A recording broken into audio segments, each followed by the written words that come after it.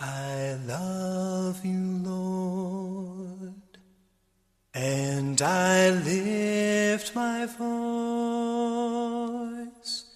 to worship you, oh my soul, rejoice. Take joy, my King, in what you hear, and may it be a sweet, sweet sound in your ear.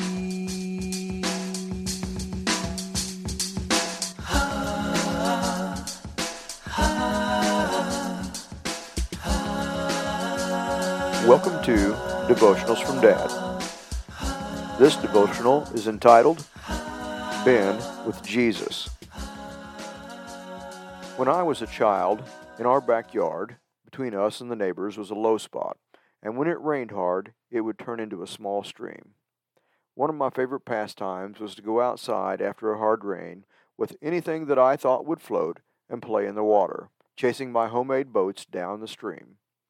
When I came back to the house, my mother could tell exactly what I had been doing because I was covered in mud and wet from head to toe. If you've grown up in a rural community like I have, then you know what it's like to tromp through the muddy barnyard to feed the livestock. When you return home, it is evident by the mud on your boots and jeans and the pungent smell of the barnyard exactly what you've been doing. If you have ever had a task to do outside on a hot summer day and you forgot to put on your sunblock, your bright red sunburnt skin is a dead giveaway that you spent too much time in the sun. Is there anything in your life that immediately points out to the world that you are a Bible-believing Christian? Is there any evidence in your lifestyle choices that the world knows beyond a shadow of a doubt that you believe in God? In Acts chapter 4, verses 1 through 14, Peter and John are standing before the court of the Sanhedrin for teaching and proclaiming the name of Jesus and for healing a lame man.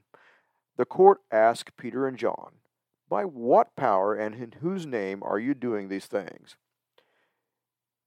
In Acts chapter 4, verses 8 through 10, Peter says this, "Filled with the Holy Spirit, he said to them, 'Rulers and elders of the people, if we are being called to account today for an act of kindness shown to a man who was lame, and are being asked how he was healed, then know this, you and all the people of Israel, it is by the name of Jesus Christ of Nazareth, whom you crucified, but whom God raised from the dead, that this man stands before you healed.'" However, it was the response of the men of the Sanhedrin that I find the most interesting. Acts chapter 4, verse 13. When they saw the courage of Peter and John, and they realized they were unschooled, ordinary men, they were astonished, and they took note that these men had been with Jesus. Unschooled and ordinary. I certainly fall into that category. However, do my actions make it apparent that I have been with Jesus? Unfortunately for me, sometimes my actions may cause you to think just the opposite. My sarcastic wit, hateful comments, crude speech, and selfish actions may lead you to think that I have been far from Jesus. There was another time that the Bible speaks to the change of being in the presence of our Heavenly Father has on a person. In Exodus chapter 34, Moses was bringing down the Ten Commandments from Mount Sinai. Exodus 34:29. When Moses came down the Mount Sinai with the 2 tablets of the covenant of the law in his hands, he was not aware that his face was radiant because he had spoken with the Lord.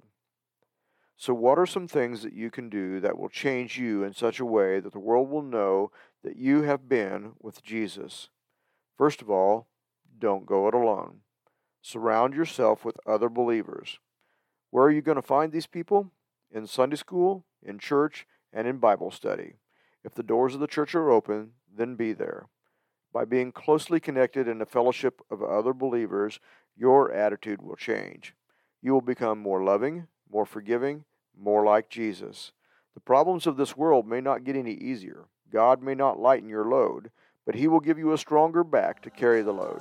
The more time you spend studying your Bible and spending time with Jesus, the more evident it will become to the world that you have been with Jesus. Take joy, my King, in what you hear. May it be a sweet, sweet sound in your ear. It is my sincere hope that something in this devotional touched your heart. I hope that somehow you found some tidbit of wisdom that you can treasure in your heart. More importantly, I hope that you share this with someone that needs to know Jesus Christ as their personal Savior. Love you, Dad.